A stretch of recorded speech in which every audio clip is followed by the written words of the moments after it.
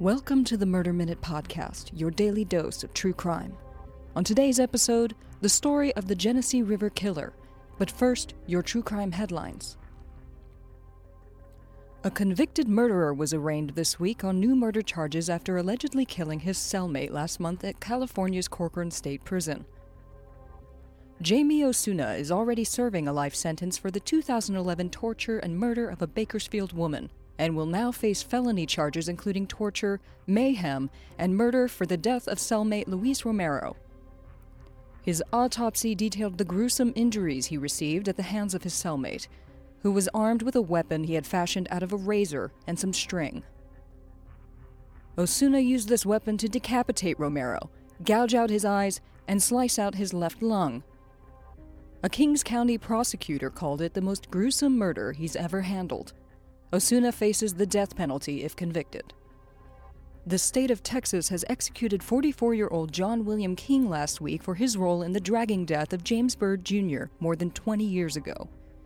King was an avowed racist who had ties to a white supremacist prison gang and had spoken of a desire to start a race war. King and two other men, Sean Berry and Lawrence Brewer, offered a ride to Mr. Byrd on that fateful night in June of 1998. He accepted, and witnesses recalled seeing him riding in the bed of a gray pickup truck around 2:30 or 2:45 in the morning. The men are believed to have driven Byrd to a clearing in the woods outside of town, where they beat him, sprayed his face with spray paint, and used a logging chain to bind his ankles before tying him to the back of the truck. He was dragged for almost 3 miles before his decapitated body was dumped in the town's segregated black cemetery. Mr. Byrd's remains were found at more than 80 places along the route. The gruesome crime led to tougher hate crime laws in Texas, including one which bears Mr. Byrd's name. King and Brewer were both sentenced to death. The third man, Sean Berry, received a sentence of life in prison without parole. Brewer's execution was carried out in 2011. When offered a last meal of his choice, Brewer requested a massive spread, including 2 chicken fried steaks, a triple bacon cheeseburger, a pound of barbecue, a pint of ice cream, a slab of fudge, loaded chicken fajitas, fried okra, and 3 root beers. When it was served to him before his execution, he told jailers that he wasn't hungry, and left the meal completely untouched before being taken to the death chamber. Outraged, lawmakers demanded an end to the practice of offering last meals, and Brewer's was the last one ever served. A year after the arrest of accused Golden State Killer Joseph DeAngelo, one of the people who helped break the case is being honored for her groundbreaking work. Barbara Ray Venter, a genealogist who helped lead investigators to DeAngelo, has been named one of Time magazine's 100 most influential people. The technique she used to help solve the decades-old cold case uses DNA collected from crime scenes to build a genetic profile of a suspect, which is then compared with information on public ancestry databases to identify family members of the suspect and narrow down the search. In the years since DeAngelo's arrest, investigators have used the technique to identify suspects in more than 50 cold cases nationwide. DeAngelo's crimes, which span 5 California counties and more than 4 decades, include the 13 murders and 13 rape-related charges he's facing, as well as dozens which exceed the statute of limitations. Prosecutors are seeking the death penalty against the 73-year-old, whose trial could take up to 10 years to complete. 20-year-old Thomas DeWald is being held in a Pennsylvania jail after confessing to kidnapping a 4-year-old girl and the attempted kidnapping of other children near his grandparents' home outside the small town of Waynesboro, where he had been staying for the past 4 or 5 weeks. DeWald admitted to investigators that he drove around the neighborhood looking for children playing unattended outside of their homes, and chose 2 houses where he had seen children that he believed to be living in deplorable conditions. In the first house, which he entered through an unlocked front door, he found the 4-year-old girl, who he took from her bed. He took her to his home and kept her inside a wooden trunk in his room, from which she was able to escape the next day. A few days later, he broke into the other home and observed 3 children sleeping in their beds. but decided not to kidnap any of them because he deemed their house to be in acceptable condition. He was arrested Monday by investigators canvassing the neighborhood where the abducted girl had been found. He faces 13 felony counts. Those are your true crime headlines. For True Crime Anytime, download the Murder Minute app and follow us on Instagram at Murder Minute. Hey, it's Kaylee Cuoco for Priceline. Ready to go to your happy place for a happy price? Well, why didn't you say so? Just download the Priceline app right now and save up to 60% on hotels. So whether it's Cousin Kevin's Kazoo Concert in Kansas City, go Kevin, or Becky's Bachelorette Bash in Bermuda, you never have to miss a trip ever again. So download the Priceline app today. Your savings are waiting. Go to your happy place for a happy price. Go to your happy price, Priceline. This is Murder Minute, your daily dose of true crime. On today's episode, a murder spree in Rochester, New York, by convicted serial killer Arthur Shawcross. Arthur was never very good at school, but he found his talent in the most heinous of ways. Stay tuned for the haunting story of the Genesee River Killer. Arthur Shawcross was born on June 6, 1945 in Kittery, Maine, but wasn't there long, as his parents Arthur Roy and Elizabeth Shawcross moved the family to Waterton, a small town near Lake Ontario in New York State, when he was still a young child. Shawcross exhibited behavioral problems from an early age, including frequent bedwetting and bullying. From school records, it can be independently verified that he was chronically truant, had tested at a particularly low IQ, was prone to violence, and was suspected of committing a series of juvenile arson attacks and burglaries. Shawcross made unusual claims about his early sexuality, claiming that he was sexually abused by his mother and his aunt, and that he had sexual relations with his younger sister.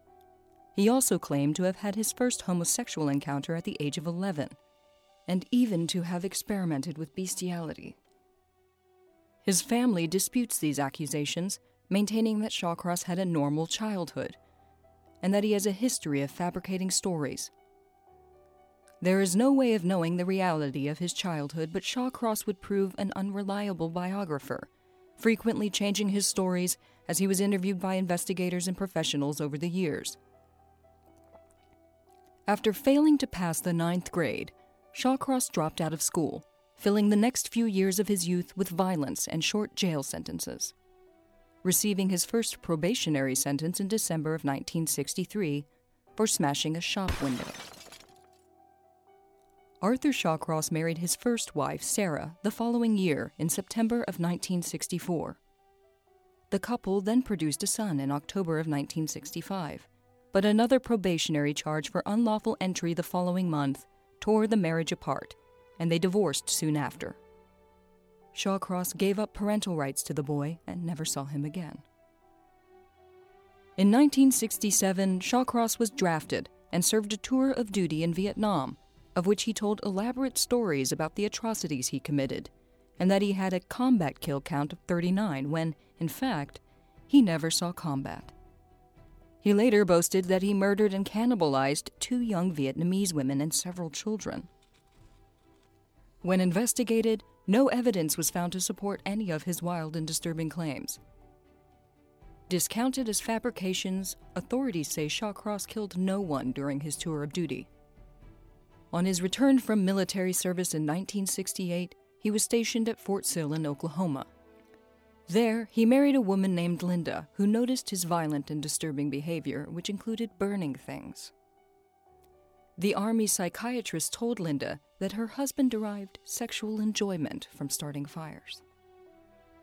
After he was discharged from the Army, Shawcross picked up and moved with his wife back to New York, and divorce shortly followed, as Shawcross began a crime spree of arson and burglary, landing himself 5 years at Attica and Auburn correctional facilities, where he was awarded release after serving less than 2 years of his sentence. This early release was granted after he rescued a security guard during a prison riot. In October of 1971, Arthur Shawcross was free and returned to Waterton again, where he secured a job with the Public Works Department and got engaged for yet a third time. A year later, on April 7, 1972, Shawcross took 10-year-old neighbor Jack Blake fishing and claimed his first victim. Just a few weeks later, on April 22, 1972, he married his third wife, Penny, who was pregnant with his child. Jack's body was found 5 months later, showing signs of rape and having been beaten and suffocated, but with no other evidence, no arrests were made. In September of 1972, the body of 8-year-old Karen Ann Hill was found under a bridge. She too had been raped and murdered. Police found mud, leaves, and other debris had been forced down her throat. Neighbors soon remembered that Shawcross had been seen with Karen near the bridge before her disappearance. And because he had a history of minor run-ins with local children, known for spanking and harassing the neighborhood kids, Shawcross finally came under suspicion and was arrested on October 3, 1972. He waited 2 full weeks before confessing to the murders. Though Shawcross finally confessed to both killings, he reached a deal with police. He would plead guilty to killing Karen Ann Hill, and in turn, no charges would be filed for Blake's murder given the lack of evidence tying him to Jack Blake's death. In addition, the charge for the murder of Karen Ann Hill was also reduced from murder to first-degree manslaughter due to extreme emotional disturbance. Shawcross was sentenced to 25 years in prison, and his third wife, Penny, divorced him shortly thereafter. But Shawcross got lucky once again and was approved for parole after serving only 15 years in prison. Prison staff claimed that he was no longer dangerous, but psychiatrists warned that Shawcross was a schizoid psychopath. Shawcross was released in April of 1987 to Binghamton, New York, where many concerned citizens protested his arrival. And for several months, town after town, Shawcross was met with public outcry wherever he went. In June, Shawcross's parole officer finally moved him and his new girlfriend Rosemarie Wally to Rochester, New York. Conveniently, this time the parole officer failed to notify the Rochester authorities of the move. Soon after his arrival, Shawcross married his fourth wife. In Rochester, Shawcross took on a succession of menial jobs, and bored with his marriage to Rose, he was soon seeking excitement elsewhere, from prostitutes and his new girlfriend, Clara Neal. In March of 1988, less than a year after getting out of prison, Shawcross began the killing spree that would make him one of the most infamous serial killers in American history. Hunters discovered 27-year-old prostitute Dorothy Blackburn on March 24, 1988. Her body was found dumped in the Genesee River, with signs of strangulation and bite marks in the groin area. The discovery of the body of another prostitute, Anne Marie Steffen, 28, on September 9, 1989, suggested a link between the victims. She, too, died of asphyxia, and her body had been dumped in a similar manner to Blackburn's. Her body, however, was found far from the original murder scene, so police discounted the possibility that a serial killer was at work. Soon, a pattern developed. Shawcross paying women for sex, strangling them, and disposing of their ever more mutilated bodies in or near the Genesee River. Next, the body of homeless woman Dorothy Keeler, aged 59, was discovered, followed 6 days later by another prostitute, Patricia Eves, 25, in the same area. Both had been asphyxiated like the others, and the press began to show an interest as the cases appeared to be linked. They dubbed the murderer the Genesee River Killer. Shawcross then choked Frances Brown, 22, to death, sexually assaulting her dead body before disposing of it. Police began warning prostitutes in the area, interviewing them, hoping to gather as much information as possible about John's operating in the area. With the help of local prostitutes, police were able to piece together a description of a regular client who called himself Mitch, or Mike, who the women said was prone to violence. Police also began checking criminal records for offenders who might be living in the area. Of course, Shawcross's sealed criminal record meant that police were unaware that the convicted murderer was living there. Then, the body of 26-year-old June Stott, who was neither a prostitute nor a drug user, was found on Thanksgiving Day. She had been strangled, anally mutilated after death, had her labia removed, and was gutted from throat to crotch like a wild animal. Shawcross later claimed to have eaten some of her organs. His killings became more frequent. Maria Welch, Kimberly Logan. With the body count mounting, police sought assistance from FBI profilers. They divided the prostitute murders into subgroups according to method and location. They developed a profile that described the killer as a white male in his 20s or 30s, strong, possibly with a military background, probably with a previous criminal record, familiar with the area, and comfortable enough with the victims that they would enter his vehicle without hesitation. In November, sex worker Elizabeth Gibson got into Shawcross's car in an attempt to keep warm during the cold Rochester winter. Shawcross later claimed that the reason he strangled her was in self-defense because she was trying to steal his wallet, the excuse he gave for murdering many of these women. This time he disposed of her body in nearby Wayne County, as by now, Shawcross was worried that the police were getting too close to catching him and was attempting to throw them off his trail. The discovery of the body of Elizabeth on November 27th brought a breakthrough. Suspect Mitch, who the sex workers had previously suspected, had been seen with Elizabeth shortly before her disappearance. But this brought them no closer to establishing his identity. In December, Shawcross choked Darlene Tripp to death and left her body in a wooded area. No more than a few days later, he returned to Rochester for victim June Cicero.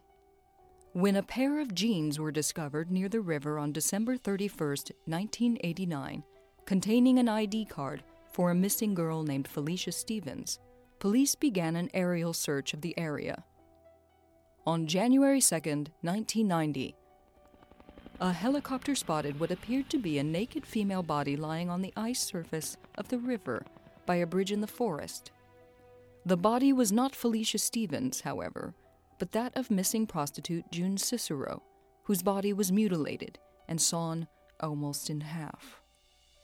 Then, the helicopter spotted a man standing on the bridge next to a van who appeared to be masturbating or urinating. Shawcross had returned to the scene of one of his crimes to relive the pleasure of the murder. Shawcross drove away, but was tracked down via the van's registration, which was in the name of his girlfriend, Clara Neal. When approached, they asked for his driver's license. Shawcross quickly admitted that he didn't have one, and then revealed that he had been in jail for manslaughter. Police took him into custody, where Shawcross revealed the earlier child deaths under questioning and a grandiose account of his Vietnam War service. A photo of him during questioning soon helped to confirm his identity as Mitch, the John the sex workers had suspected, and official inquiries unearthed the reason for Shawcross's sealed record, which prevented investigators from finding him sooner. Still, police were unable to get Shawcross to confess until they confronted him with a piece of jewelry that he had given to his girlfriend Clara Neal that he had taken from the body of June Cicero. When police threatened to charge his girlfriend in the killings, Shawcross confessed, giving detailed excuses about why he had been forced to kill each one. He even admitted to the killings of prostitutes Maria Welch and Darlene Tripp, whose bodies had not yet been discovered. The account of his confession was nearly 80 pages long. Police noted that Shawcross, interestingly, discussed his crimes like he was reciting a recipe, showing no emotion or expression when talking about his crimes. In November of 1990, Shawcross was tried for the 10 murders that had occurred in Monroe County. The 11th victim, Elizabeth Gibson, had been killed in neighboring Wayne County. The trial was a national media event. Shawcross's defense team tried to build a case based on an insanity plea, citing accounts of his upbringing, post-traumatic stress as the result of military service, even a supposed cyst on his brain. Psychiatrist Dorothy Lewis testified that she believed he had brain damage, multiple personality disorder, and post-traumatic stress disorder. The prosecution, an FBI profiler, and the Army were quick to dispute the claims about his childhood and his military service, casting doubts on Shawcross's insanity claims. The jury took only 30 minutes to deliberate before Shawcross was declared sane and guilty of 10 counts of second-degree murder. The judge sentenced him to 25 years for each count, a total of 250 years. A few months later, Shawcross was taken to Wayne County to be tried for Elizabeth Gibson's murder. He pleaded guilty and received a further life sentence. Shawcross was held at the Sullivan Correctional Facility in New York State, serving 18 years until November 10, 2008, when he complained of pain in his leg. He was taken to a hospital where he died of cardiac arrest at age 63.